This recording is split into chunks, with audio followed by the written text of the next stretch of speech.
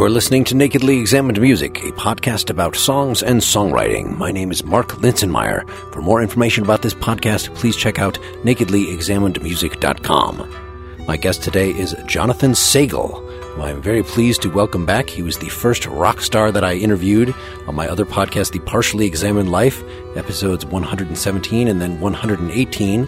So that more or less launched this podcast, in particular because he is a bandmate of my first guest, David Lowery. They played together in Camper Van Beethoven throughout most of the 80s.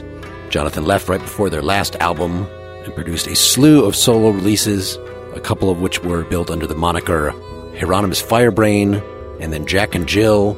If you look up his Bandcamp page, there are 46 releases, including instrumentals like this one, Auspicious Circles, that you're currently listening to, which is from a 2008 release called Sight, music created for the Maxine Moorman Dance Theater. Given the immense scope of his work, we're going to concentrate in our discussion today on long-form rock songs, listening to two of them off of his brand new album Superfluity, those songs being Sleep for 100 Years and the title track Superfluity. And then we're going to look back at a song called Civil Disobedience from his Edgy Not Artsy album from 2003, and that very recording was repurposed with newly dubbed vocals and newly dubbed decorative parts for the Camper Van Beethoven reunion album New Roman Times from 2004. Finally, we'll conclude by listening to Hey You, I Know You Know Me from the album All Attractions from 2012. For more information, please see jonathansagal.com. Well, geez, thanks for doing this. I'm glad to circle back to you here. Yeah. And treat your catalog in earnest, because I just spent the last little bit listening to the first 20 seconds of another dozen albums that I hadn't heard, the soundtrack ones and the dance ones. And I will, in fact, have played. I picked the Auspicious Circles track from the Sight, one of your instrumentals for dance. But of course, there are hundreds of options I could have chosen from if I just wanted a little slice of instrumental stuff. But that's not our focus today. We're talking about songwriting. Yes, songwriting. And in your case, not that this is all you do, but the ones that I picked here are more long-form songwriting. So why should a song, not an instrumental, not a jam, but a constructed song last 6 minutes, 8 minutes? Like, it's got stuff to do. It's got its message, but then it's got a lot of ups and downs to go through before it gets its message across. Yeah. A prog influence, or is this just as your songwriting has progressed, you're just finding like, I just have a little more musically and lyrically to say. I just need to expand a little. I guess so. I mean, it's like I've always liked long form things just because I'm very much bothered by, I think, the short attention span theater that everything is. I mean, I love pop music. I love pop songs. And the 2-minute pop song is great, but there are other things that people can do, of course, musically. So Superfluity, this album that we're going to be talking about 2 songs off of, a double album. Yeah. With we've got a handful of songs like this. It seems like you've got songs like the ones that we're going to play that are fairly developed. You also have songs, instrumental or vocal, that are more or less, I'm going to pick apart this one little riff and I'm going to kind of repeat it over and over and explore just that little bit. So it's like not even a whole song.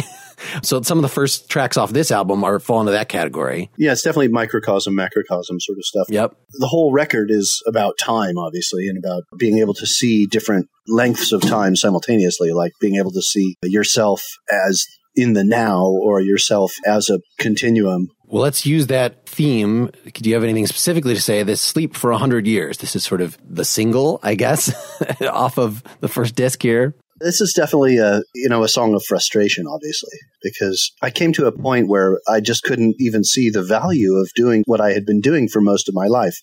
Music itself has been devalued so much that to continue being a musician, to continue to try to make recorded music was sort of ridiculous. It was Don Quixote-like, really. You continue to do it, and there's perhaps no reason any longer. But, I can't give it up. I just have to continue to do what I know how to do. And in that song, In Sleep for 100 Years, it's as if you could just skip giant sections of time as it goes by on Earth and just wait for things to get better or wait for things to go away. So the spiritual equivalent of Walt Disney, like having your brain frozen until they have a cure for your specific biological disease. Right. If there's a cultural disease that makes it such that the kind of artistic output that you're producing, perhaps in a different era, it would be a little more appreciated. Is that part of it? I know it's not entirely it's also a social commentary here. It's not just about your own career. Not at all. There's a lot of quotation in that song about all sorts of other rock music and even Dorothy Parker.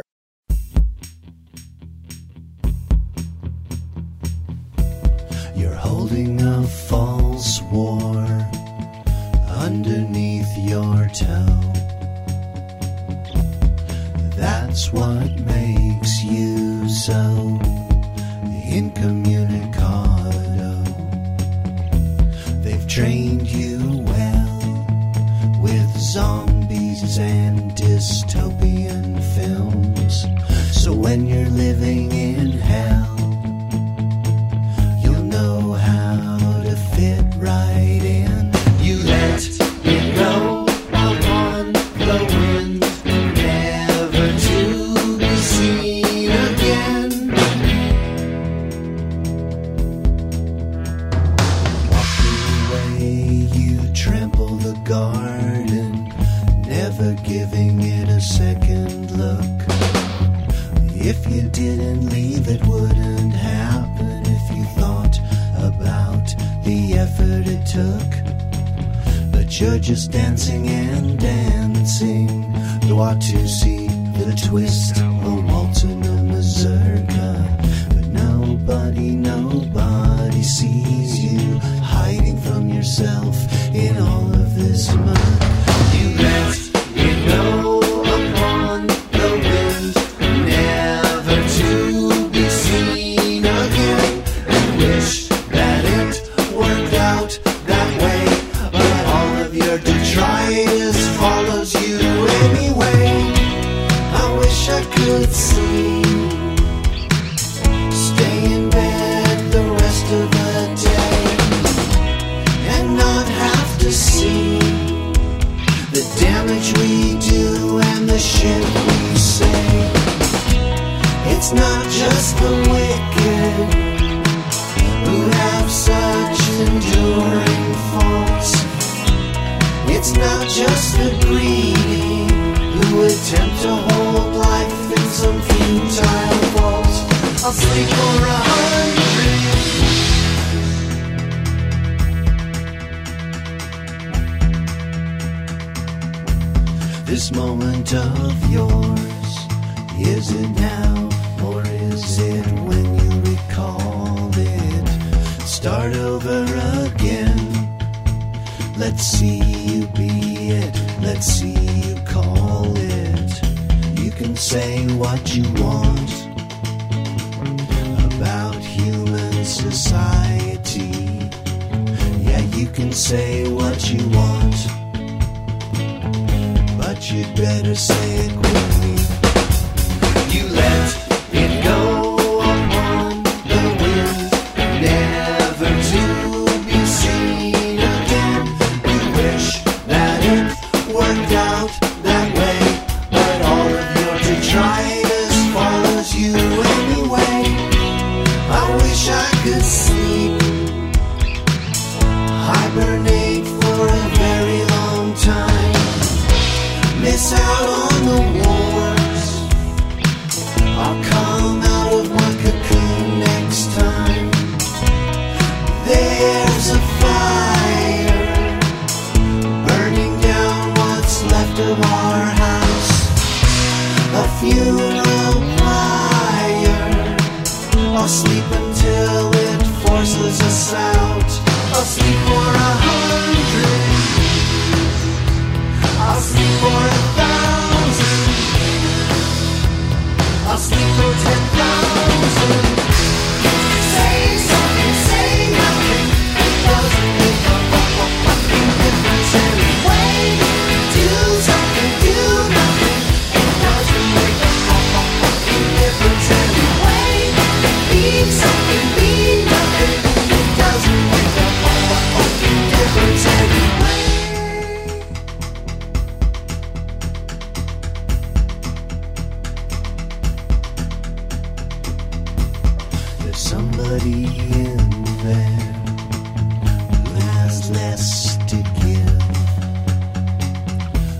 the gas smells awful. You might as well live. I think by now we've been given enough rope. Is there anybody out there who still thinks that was a song of hope? You let it go upon the wind, never to be seen again. I wish I could swim like an orca chasing a seal, or some such creature that pursues its prey with such zeal. Instead I'll just sleep through it all, through the next ice age. I'll stay in the deep. Wake me up when it's time to re-engage. I'll sleep for 100 years. I'll sleep for 1,000 years. I'll sleep for 10,000 years. I'll sleep for 1,000,000 years. I'll sleep for 1,000,000. Say something, say nothing. It doesn't make a fucking difference anyway. Do something, do nothing. It doesn't make a fucking difference anyway. Be something, be nothing. It doesn't make a fucking difference anyway. Make something, make nothing. It doesn't make a fucking difference anyway. Love something, love nothing. It doesn't make a fucking difference. I'll sleep for 1,000,000,000,000. This is obviously very interesting musically and lyrically, but since we were talking about the themes here, let's zoom in a little bit. We know the overall theme, but what you're holding a false war underneath your toe. It's what makes you so incommunicado.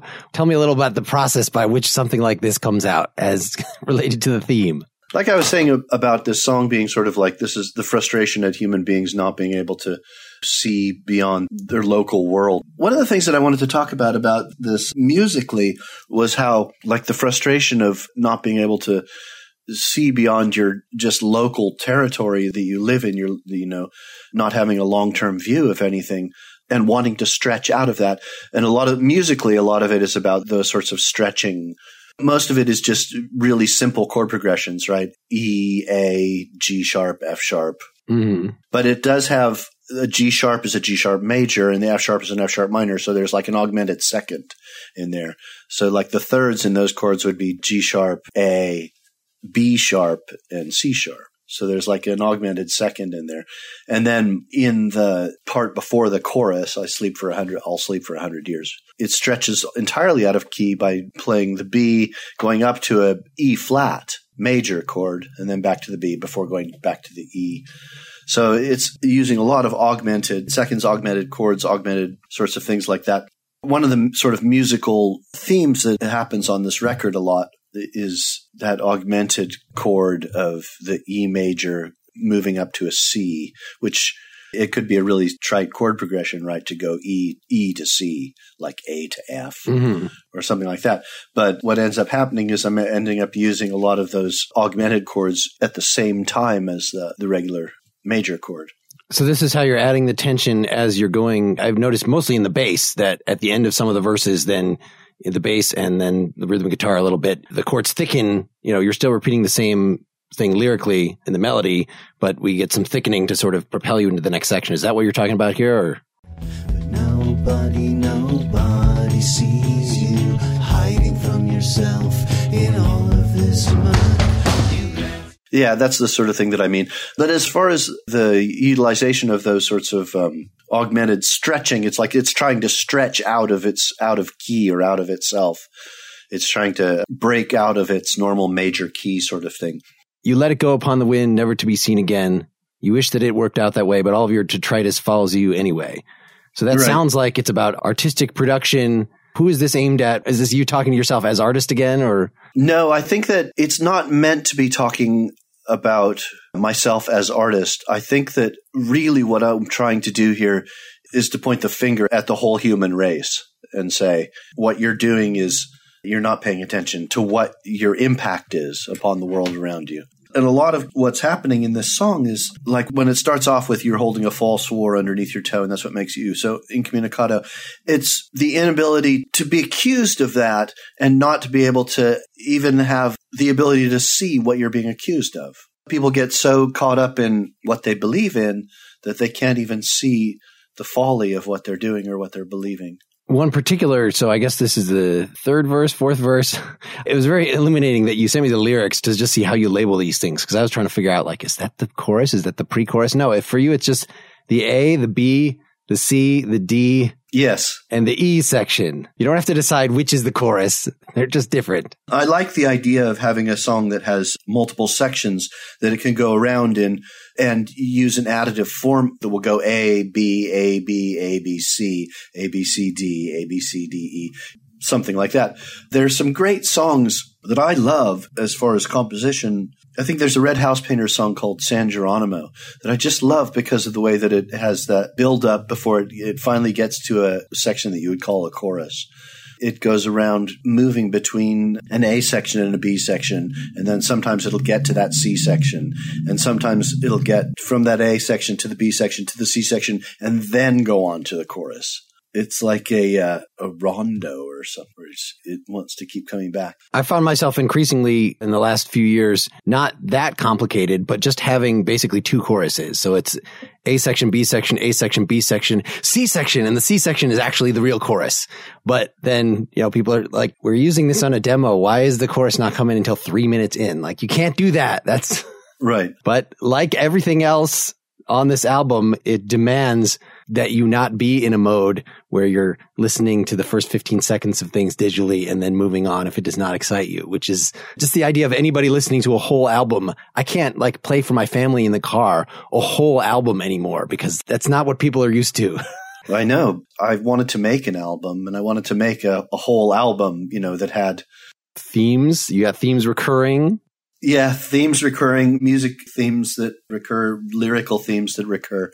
It's a piece. It's a very large work altogether. And a lot of this came from being so completely devastated by the fact that music is so devalued and there's no reason for anybody to make a record. But if there's no reason at all anymore for anybody to make a record, then you might as well make the record that you want to make, right? If you're going to make one. Sure. I mean, one of the things that I've noticed is that while fewer musicians are able to make a living in the past number of years, with the advent of digital streaming services, there's just no sales for records. Obviously, it's been terrible for musicians as a class of artists to try to overcome it. But one of the things that it has done is it's freed people to be able to do exactly what they want because they don't care about selling it anymore. Because if it's not going to sell anyway, then why shouldn't you just make the best record or the record that you want to make? We might as well get to this point. I was going to wait for later, but so I know you switched to a model. So I'm now a supporter of yours on Bandcamp, which is one of these things that I didn't even realize. Nobody's ever even pitched to me. Yeah, there's Patreon. That's a thing. But right. To have, here's you got 40 some albums up there. And for basically the Spotify model, except cheaper. And I don't know what the optimal price would be for this kind of thing because I can support you for $5 a month, but can I support every artist that I like for $5 a month? I know it's sort of ridiculous. Ultimately, I think that it didn't really work. It was something that was presented by Bandcamp as something that you could do as an artist. You could say, subscribe to me and I'll give you everything that I'm working on. And I suppose if you were really wealthy or really interested in a million different artists, you could spend $5 a month on all of those people. But as far as making this record, it honestly didn't really help that much financially in terms of the costs of making the record. But it was nice to know that somebody cared. It's a movement in progress that this might be the future, whether it's through Patreon or something else. I recall David Bowie doing something like this where he had some you will get everything that I produce, which, at least if you've got a fan base like that to start with, maybe it was viable. But the fact that I didn't hear anything more about it makes me think maybe it didn't even work for him. I don't know if that's a viable alternative. I don't know if that's a really great way of selling music, because it sort of goes into the cult of personality, really. You know, it's like, do you want to have access to this person somehow, you know, support the person? I just wonder, with the kind of output that you have, I mean, I've had now reason a couple times to prep for interviews with you, and I'm the kind of person that likes to listen to everything somebody's put out anyway. And still, with all that, I still have not listened to everything you put out. It's a lot of stuff. And so it's got to be that you're putting out this volume. I'm not talking about, I know you've kind of segmented it so that if you just like, if you're only interested in the songs albums, if you're a Camper fan and you want stuff that's like Camper, but it's Jonathan's version and it goes in Jonathan's direction, then there's, you know, less than a dozen things to worry about. With the rest of it, apart from just being able to take advantage of opportunities to, you know, make something for a dance troupe and make something for a movie, those are awesome opportunities. And if you're getting paid something for that time, or I don't know, even that kind of stuff, are you cutting a profit since we're talking about this? I don't think that there's been a profit in my making music for quite a while at this point. I've been on tour for the past month, and so there's been a little bit of a profit there, but it's only because Camper has an audience that can fill up 500-seat halls, you know, over and over again. When I was talking to Bill Bruford, he was making a distinction between product guys and process guys, and saying that he was definitely a process guy, that when he was in the band UK, some of those guys were like, okay, we're going to make these songs and these are going to be radio hits. They're going to do something. They're going to be, whereas he's like more like a jazz guy, where every time he sits down, it's the process of doing it and working with people that are also, you know, like these finely trained racehorses. He was describing it. Are you both? Where do you come down in this continuum? I'm very interested in the process. For instance, the record that was just released that's under the band name Systemai, that I have, that's a very process-oriented record. It's based in improv, and then I sort of did arrangements with the music post facto. It was about the improvisational recording of it and about the process with the musicians that were involved. And that's essentially what that music is about. But I would say that this music that's on Superfluity is much more product-oriented music. It's much more like pop music has this ability to be sculpted in its mixes to make it into like finalized musical sculpture. And that includes not only the songs like this, but so the song right after this, you've got about 3 instrumentals right after this, that some of which go on like these psychedelic breakdowns.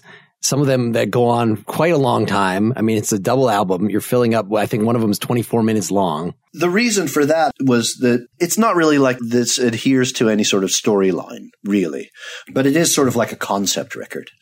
And I think that the idea of Sleep for 100 Years, where the character is just so frustrated by the current state of affairs that he just wants to block it all out and let time pass and see what happens. But then the thing is, you can let a year pass and not that much will change, or 10 years pass, or 100 years pass, or 1,000 years pass, or 1,000,000 years pass, you know, and then at this point we're talking about changes that are going to be happening in sidereal time, you know, it's like in the time of star motion. And so those instrumentals that happen after this are really illustrating the passage of that much time. Yeah, sure. Well, and it felt obviously also, I'm now going to sleep. So now we're entering the dream imagery part. We're entering the swirly psychedelic stuff. That's one of the wonderful non-drug related ways to interpret psychedelia.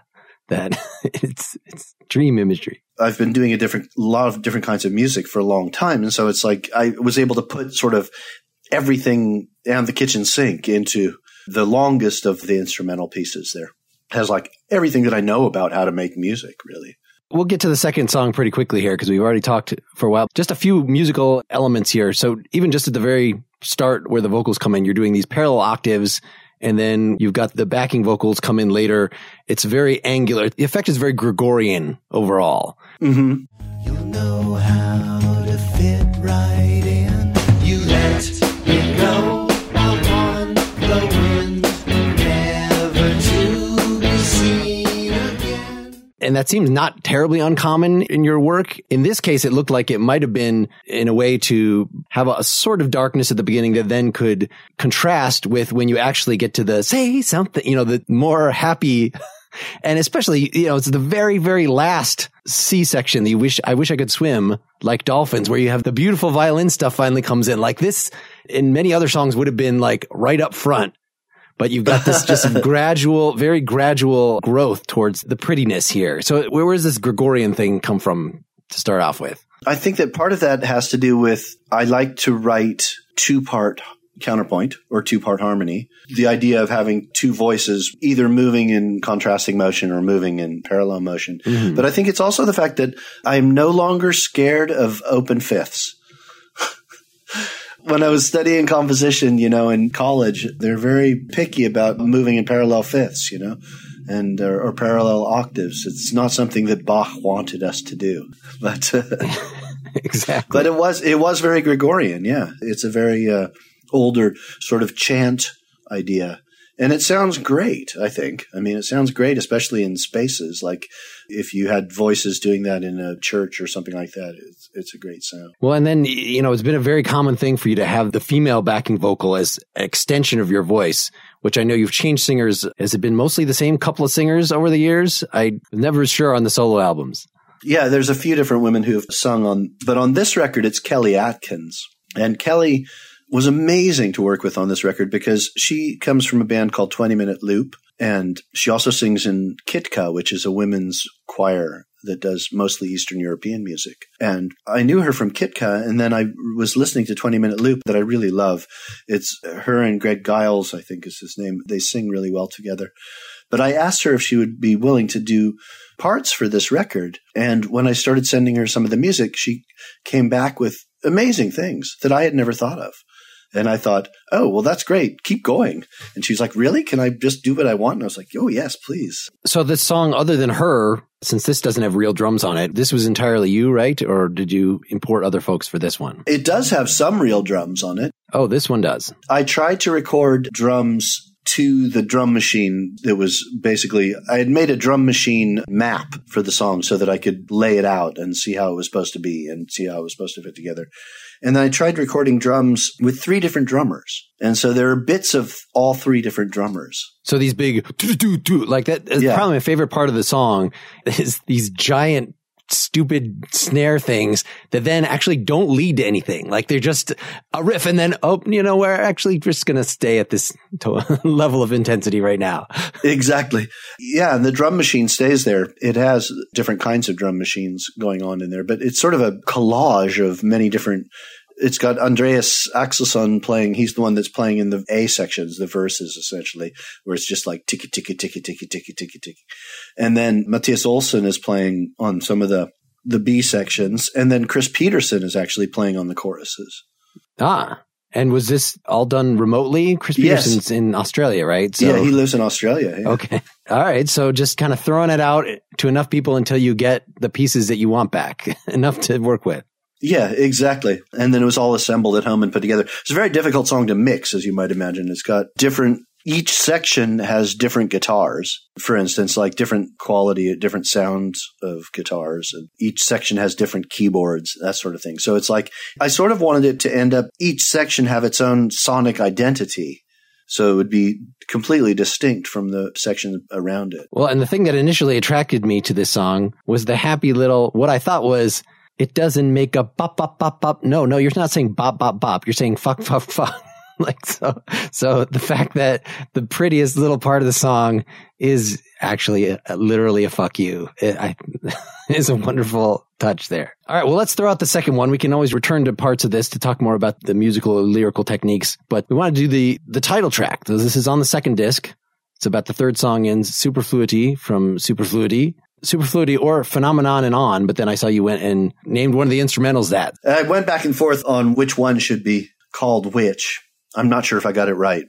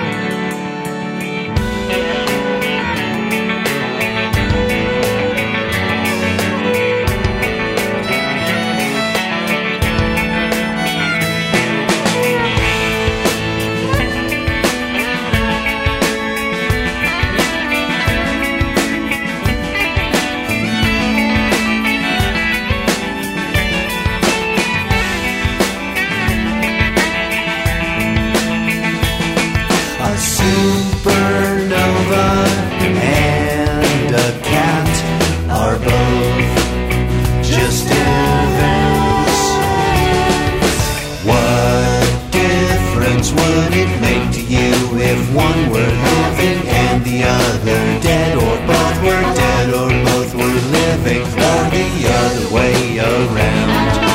Are you alive? Who is there to see your superfluity?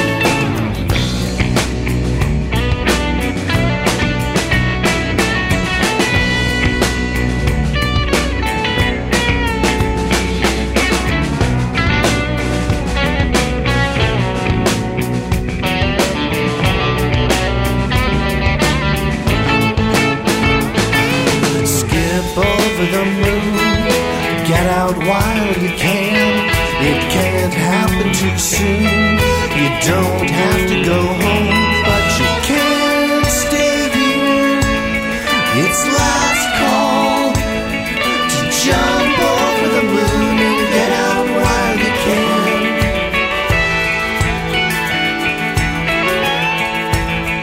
You've got the amazing luxury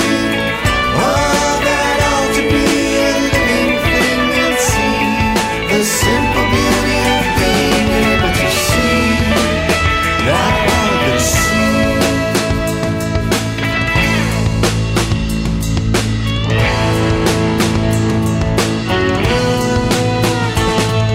Stare into the sun. Everything is done. Everything you see.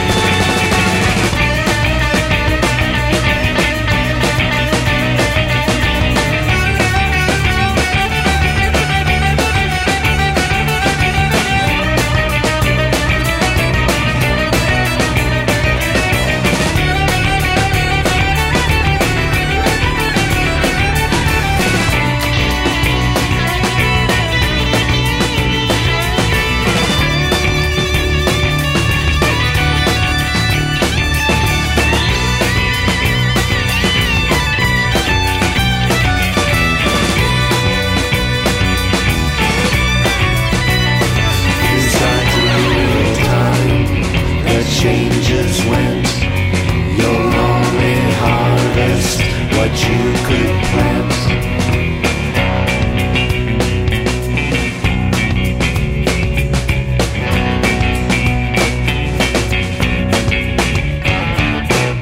Jump over the moon, it all happens too soon. Even when you're gone, phenomenon and on.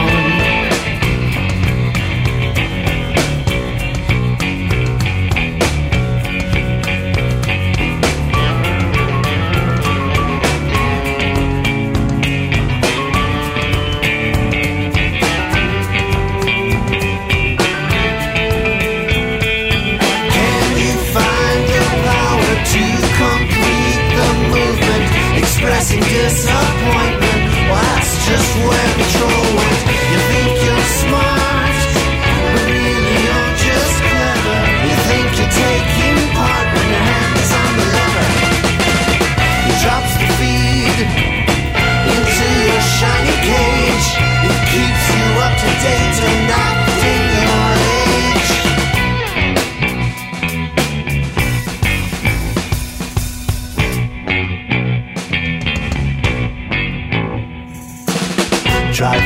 fish with a worm on a hook. Hermit, take a second and look at what you took. Stare around with your eyes ablaze. The cat's a living thing, aren't you amazed? How can you see what you're worth?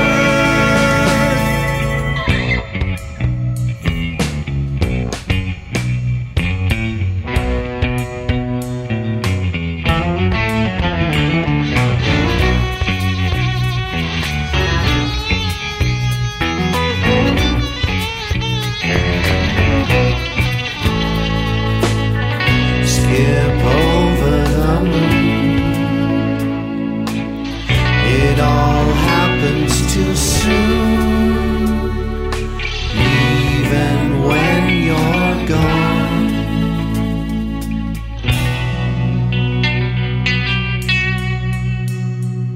Phenomenon and on and on and on and on and on.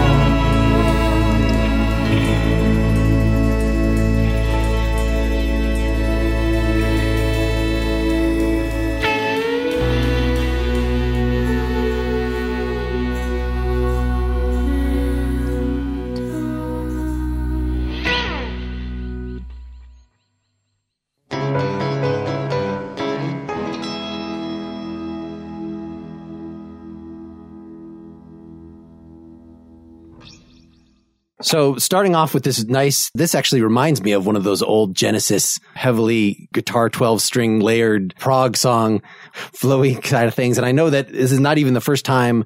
There are other songs on this disc where you have a similar pretty guitar thing to kind of start it off. Was that how this started? Like, are you patching together things that you'd sort of come up with independently, messing about? Yeah, definitely. There's that sort of finger picking B minor to A. That's the intro to this song is something that was also used. There's those little instrumentals that are around it, The Luxury of Living and The Luxury of Dying, that also have that same finger picking sort of stuff. And as I was working on all of these songs, I was at Mattias Olsson's studio in Stockholm, and I was like, okay, now what we need to do is we need to actually play some songs. And without telling him what to do at all, I went and played the baritone guitar on this song, beginning to end. He just jammed with me right then. He and I played the basic tracks for this in one take.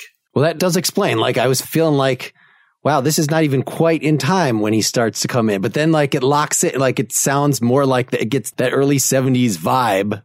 Right. Yeah, that seemed the main difference between this and the other one, that the other one did not have any kind of underlying band presence to it at all. And whereas this one obviously had real drums. I find when the vocals come in on here after, sort of a 3-layered minute-long instrumental intro. So the way that you come in on the very first line, the supernova, and like it almost sounds like you're midway through the verse already. Like, this is an interesting melodic approach to how are you thinking of this? Gosh, I think that the lyrics develop out of the music. A lot of times, I think I hear the lyrics developing out of music once I've written a tune or written something that I play over and over to myself, and then lyrics develop out of that, where the melodies sort of like stick.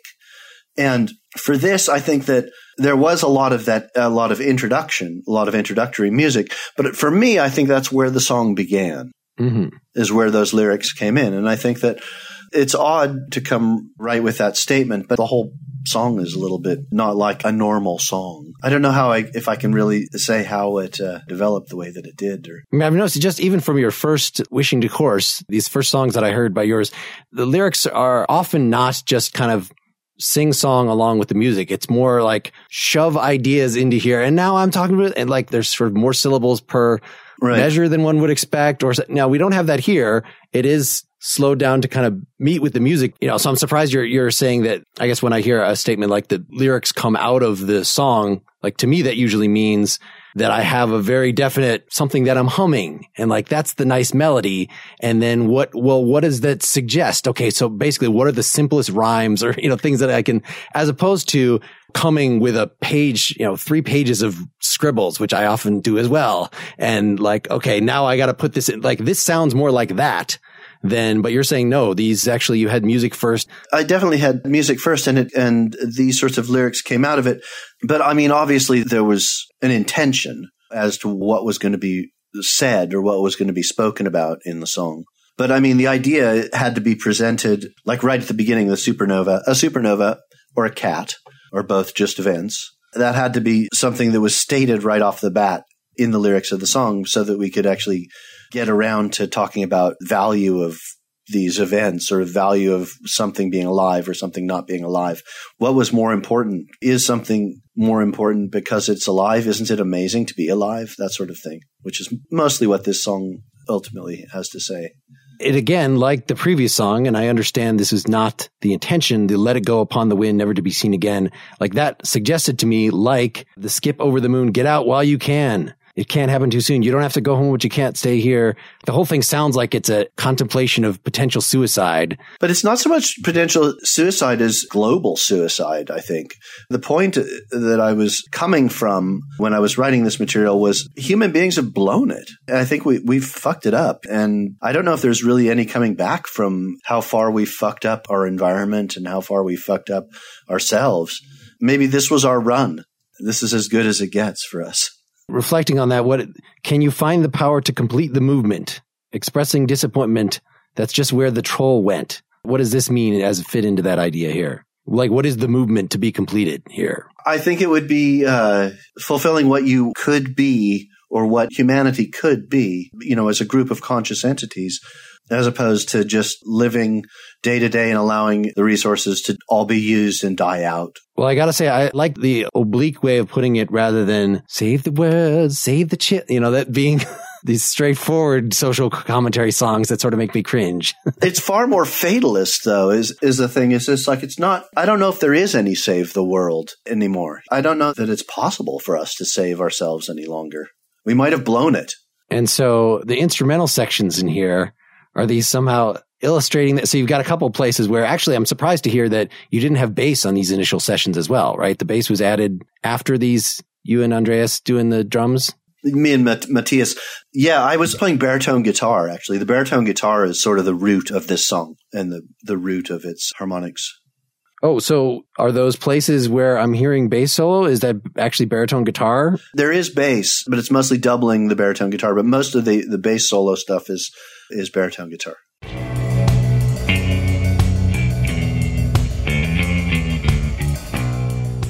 Yeah, that's baritone guitar. All right. Well, that explains. I like the fury that you get going when you think you're taking part, when your hand is on the lever, etc. Get a lot of good tension building up there that then gets released through this. Okay, now we're going to stop and have a little funky part. Yeah. Is there the word leitmotif is coming to mind? I don't know if that's the right word. Where the instrumentals act out what you've been talking about. Is that what is the classical word for that? And now everyone dance, and then the music goes doom doom doom. Has a little dance part. Yeah, the expression of the motives. I hate to be a cop-out on that, but I think that it's, for me, that was just, I wasn't really thinking of being so literal. Oh, okay. It needed to do something. Well, again, yeah. I'm trying to get at what makes a song like this, what makes you decide to make it 8 minutes long as opposed to 5, as opposed to 10? Well, it just seems like it's the natural growth as you're going through. But so you're saying you had the structure all planned out when you're playing with the drummer, right? I didn't. I had a number of ideas that I wanted to do, and I just played with him and then later made it into a song. And a lot of times I would say that I would edit out bits of, the drums and baritone guitar and compact it perhaps, but I don't think I did on this. Oh, okay. Well, that's surprisingly coherent. I think that it's essentially through composed and performed, and then the song was essentially made on top of it. And then I forget when the very end where you have the phenomenon and all, like, is that where you guys just stopped? And then you just wrote this extra, or you're still just strumming, you're doing a slow part. I don't remember if drums are still playing at that point. I think I was just slowing down and going into the relative major. All right. So definitely if this was an old Genesis tune, it would be guys sitting down together and figuring out these parts and fighting over the structure for a month and then recording it. Whereas this has a lot of the elements of that, but is more spontaneous. And it goes also along with this methodology that I've been using a lot lately, which is to do improvisational stuff and then go back and work with it in Pro Tools, essentially like finding the parts that are the good motives, good musical motives to accentuate, or good rhythmic ideas to accentuate or reuse, that sort of stuff. And just using what was initially played to make the rest of the material. Let's get our third song on the table here. So we're reaching back a little. This is Civil Disobedience from Edgy Not Antsy. Right? From 2003, which then got actually made into a Camper Van Beethoven song on the Reunion album, which at that point was surprising to see something that was just authored by you on that album. So that version was the first time I heard this. I did not even realize that you had a version from a year earlier that they pretty much used exactly. It's very slightly different on the Camper version because there's more slide guitar and piano. Well, yeah, there's an extra person. So yeah. Let's hear this version. So this is the original here. Also a pretty long, 6 minutes long, but not because there are so many sections. It's just because it's relaxed. Right. It's a much more normal song structure. And of course, has a lot of the elements of Camper in it, even here. Did you have that in mind? Was there any notion in mind like that? Okay, this is sort of like a Greg Leisher sort of thing. No, I'm sure not. No. Okay.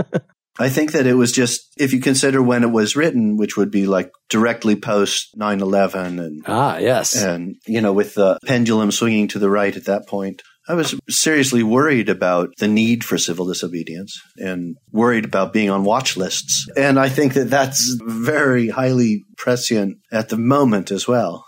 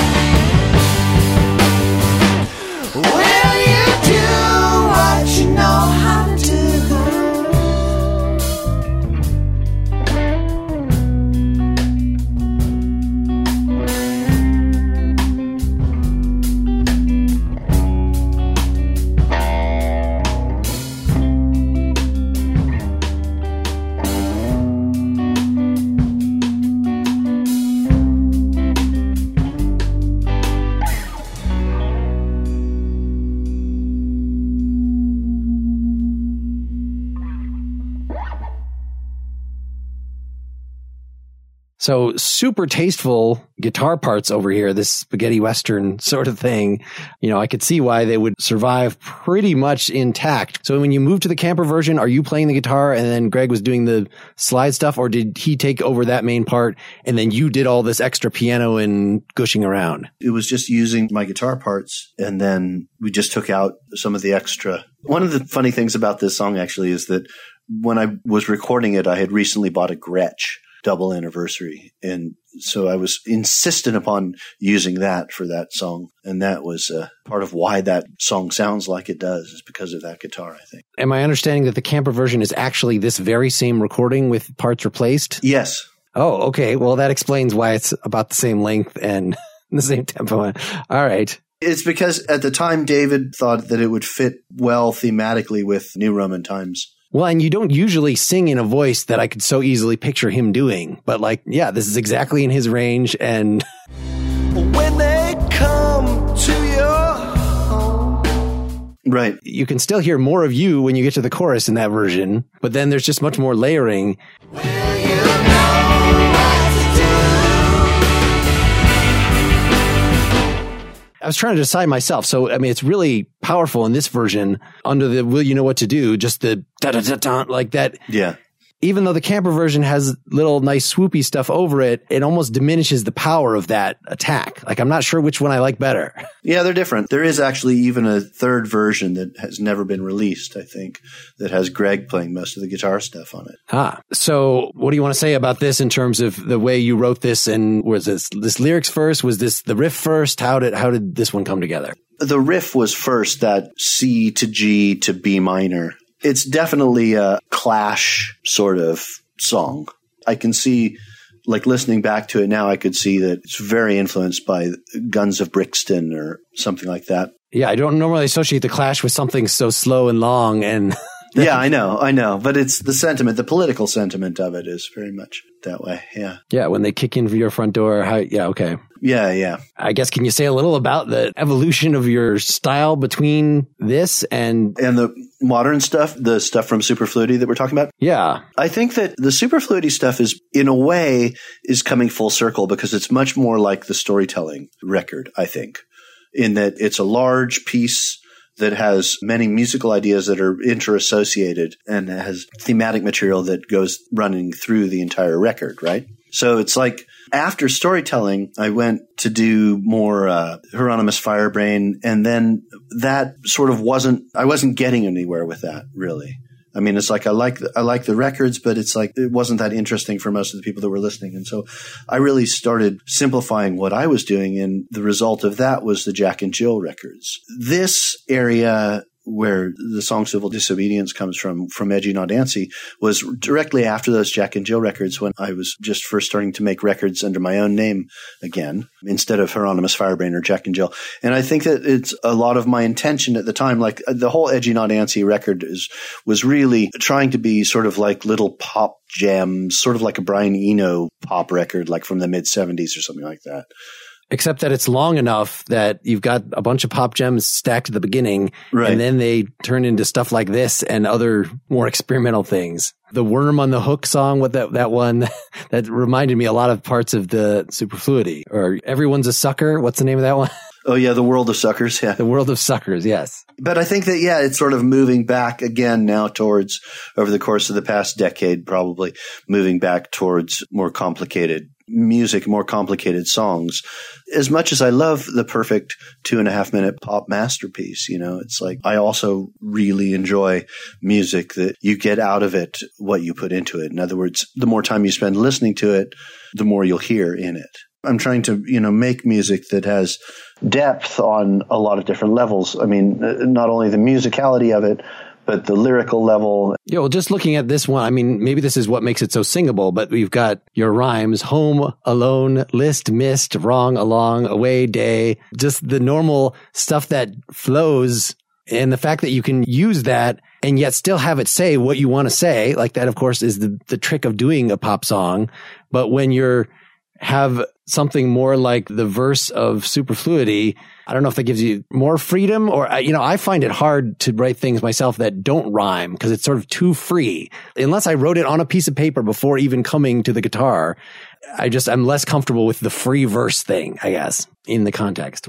It's definitely hard because if you do come up with a set of words in a particular order that you like, and you really want to end up using them in a song, then you really do want to have them rhyme because a song has rhymes, right? But if it's just like a particular series of words that you like, and I like the way that this falls off your tongue, a butterfly in a vat of flour, or, whatever odd thing. And once you put it into song, you do have this tendency to want to make things rhyme and want to make things work out that way. But some of the greatest songs, and David Lowery is really good about this also, is the greatest songs that he has have rhymes that don't work. They don't actually rhyme. Or they just they get to the part where they're supposed to rhyme and they just don't. Can you think of an example? Is it purposefully jarring, or is it just that you don't notice because you hear what he's trying to say and it fits in the rhythm and so it doesn't have to rhyme? I think it's sort of purposefully jarring, but I think that it does work. Like, I think that All Her Favorite Fruit has some of that in it, where it's like prose, essentially. The perfect reference for our listeners, that they can just go listen to that. It's like he's written a story, and it's not necessarily a rhyming story. It's not really a ballad. It's just prose. I always have the tendency to want to rhyme things, even if it makes the lyrics unreadable outside of the song. Sure. But when you're doing the kind of thing like I was pointing out in Wishing the Course, with that kind of thing, are you bringing external lyrics to stuff in there, or you just have in your head a very tricky rhythm, it's got a lot of syllables, and then you could put this thing, and then, sort of like something from a musical is the vocal rhythmic idea, and then you put the lyrics in that?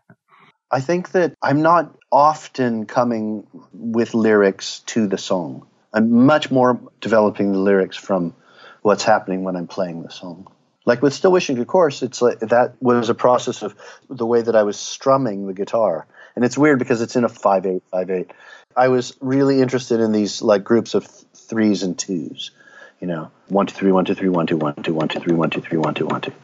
And it makes a larger pattern of 5/4. And I think that those smaller subgroups of threes and twos were what I was listening to in my head when the lyrics started to form. Now, it's interesting to me that's one of my favorite prog bands, Van der Graaf Generator. When they would have one of their long instrumental sections, almost always it would be some repetitive like this kind of exactly what you're talking about. In Superfluity, I mean, the closest you get to that is like you didn't feel the need to go to that rhythmic place at all. Was that part of just because you would have to plan that? Now that I understand that you did this live with a drummer, you can't plan. Now we're going to go to the 5/4 section. Like, how do you? Exactly. If I had worked it out with Matthias, and Matthias Olsson is a drummer who loves an odd time signature, so I think he would have been very happy with that. All right. We don't necessarily have to get into this, but just since this was the one that got brought into Campervan, I just heard for the first time your Firebrain Plane Crash Volume 1. What's the actual name of that? The Plane Crash tape? Yeah. Yes. Like, were you generating a lot of material back in the day that sort of didn't make it into the camper? Because a lot of it wasn't really like necessarily pop music, or wasn't necessarily music that would work in a band context, maybe. At the time, before like you actually got back together and did some more albums, I was, of course, anytime you like a band that's broken up and you kind of then hear their solo stuff and picture like, well, what would the sum of the parts here be? And I sort of picture Camper, hearing all your various solo outings to the various members of being something that is more like the Grateful Dead. I haven't seen you live recently, so I don't know if this is where, but like it's a band that could very easily do that, where there's more vocal switching off. There's more kind of like what the third Camper album was doing, that you could take on Interstellar Overdrive or some other, that there would be room for some of these kind of art rock things, but yet it would still have lyrics as sharp could be. And, just kind of the best of all the possible things. I would like to think so as well. I would like to think that you are correct in that assumption. It seems like the recent group album that you had was more of a made up of group jams, and then I guess I read that then David would add lyrics, sort of like the last Talking Heads material was the same kind of stuff, that the group action was around just creating these instrumental textures and things that no individual could have done by themselves, but sort of everybody sort of has their still assigned role, and so nobody steps on each other's toes, and there's no question of you bringing in your 3 20-minute songs and having any expectation that the group would do something with that. But I think that that's just because that's what the band needs at this point. And everybody has other things that are other musical projects that are going on outside of that. Like David has even done his Conquistador spoken word album, and the Monks of Doom have a new record coming out, and Victor has many records that he's been working on, all that sort of stuff. So it's like everybody in the band in Camper Van Beethoven has other things going on. So I think that they don't need to have as much of what they feel is closest to them presented in Camper Van Beethoven the whole time. Yet you've been able to use Victor at least, and often in your recent solo improv gig, were you using who's playing drums for Camper on this tour? I don't even know. Chris Peterson. Oh, he is back. Oh, say, was he also with Victor being your backup band for those improv gigs? Or okay. Yeah, so that's, you're kind of getting the best of that world, that you get these people that you're super comfortable with to yet do a completely different sort of thing. And it's nice because it's like being able to play with these guys. Well, it's incredible. When we first got together after the band had not been a band for about a decade, and we started rehearsing to play the first show that we were going to do at the Knitting Factory in New York in 2002. We were rehearsing, and I remember looking around in this rehearsal studio and looking around and going, oh, this is how I learned how to play in a band with these people. So all of the bands that I'd played out with in the 90s were informed by playing with Camper Van Beethoven and playing with Chris Peterson and Victor and Greg and David. So it's like we know each other and how we play so well. Well, it's quite nice, actually. Well, it's great that you have, that you've had the energy and the ability. I think a lot of the pressures that maybe bands felt more in the past is, if I'm going to do a solo thing, I kind of have to go all in. Like I've, read many stories about, it was time for the band to record another album, but I kind of, want to do the solo thing. So I had to make a choice. And so I ended up leaving that band. But now, you have got the recording quality at your disposal to make. So this is a way of introducing our final song here. Hey, you, I know you know me. So this is as kind of poppy a song maybe as you'd want. It's still pretty long.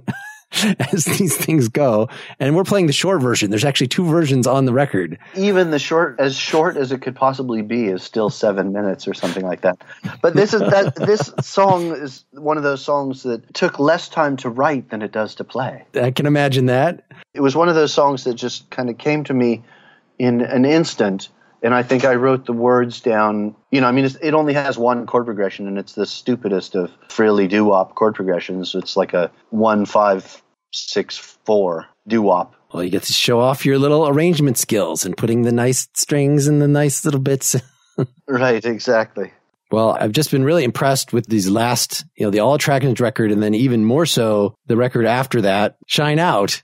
Yeah. I was just blown away by quite a lot of the arrangements on that, of just the way that you're really combining that. It wasn't, now I'm going to do a little pop song and now I'm going to do a long rambly improv thing, that you've been more and more bringing these things together. I wasn't necessarily interpreting them as improv. Now, after talking to you, I'm thinking more that these textures are probably things that came out of improvs. Yes, exactly. A lot of it does come out of improvisation. But, it's, again, the fact that the records are good is just a product of being able to do it for a long enough time, I would think. It's like if you do something long enough, you're going to get good at it, hopefully. Otherwise, you're just going to suck your whole life, which may be. Well, I hope folks check those out. A lot of it is on Spotify, of course, but your Bandcamp page to really get... Yeah, you can listen to everything there. Yeah, to really get a thorough look at what this stuff is, because some of the more fringe projects were in some way sort of more informative of kind of where some of these ideas that are eventually going into superfluity, like what would build that up. You don't go straight, in a straight line through from album to album. It's album, but then all these weird sonic experiments, and maybe some of that stuff gets fed back into the next album. Right. Yeah, expanding one's technique, basically. Yep. Just learning to practice with different studio techniques and different instrumental techniques and that sort of things. Yeah. All right. Have a great rest of your day. Thanks for doing this again.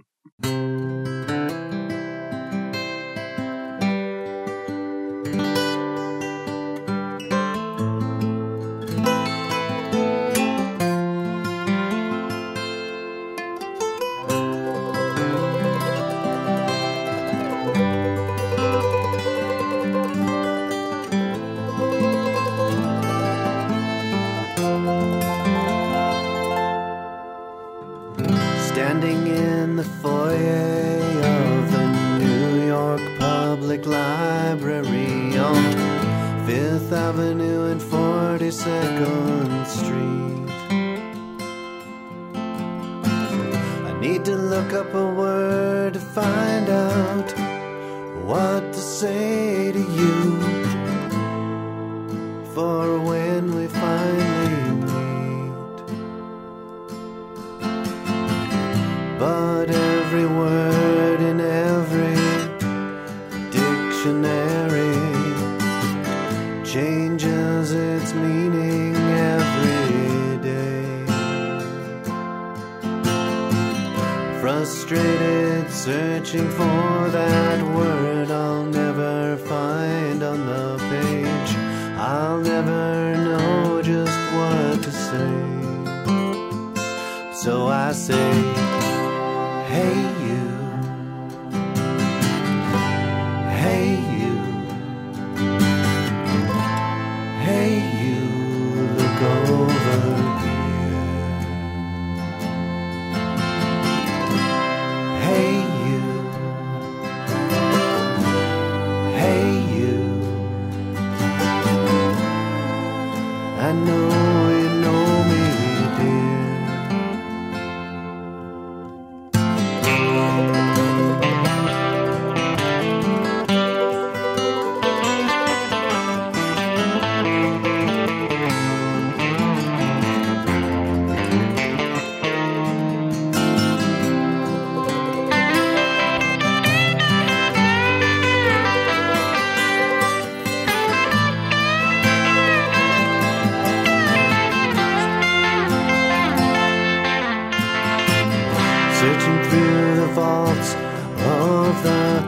Steinhardt Aquarium. I'm trying to find the missing link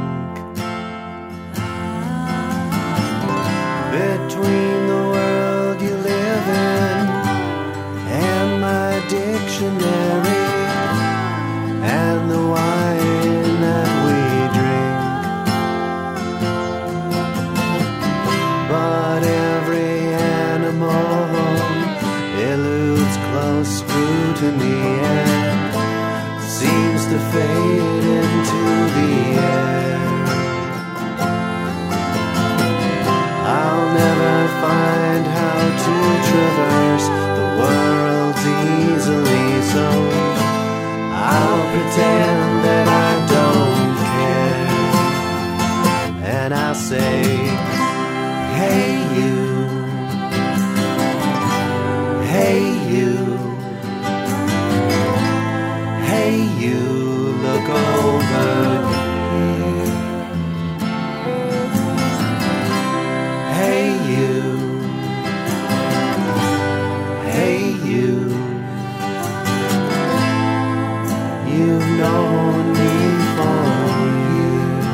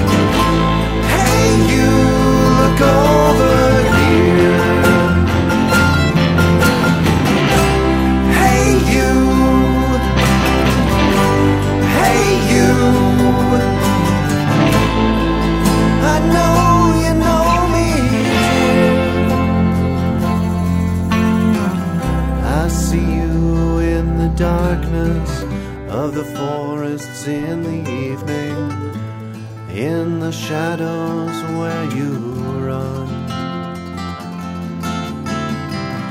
in the crowds along the platforms of every subway station, in every thread that comes undone. I'm using all my mental powers just to make you turn your head. Then all the spells and all the talismans I'm searching for will be redundant, it will be unsaid. So I say, hey you, hey you, hey you, look over here. Hey you, hey you, I know you know me, dear.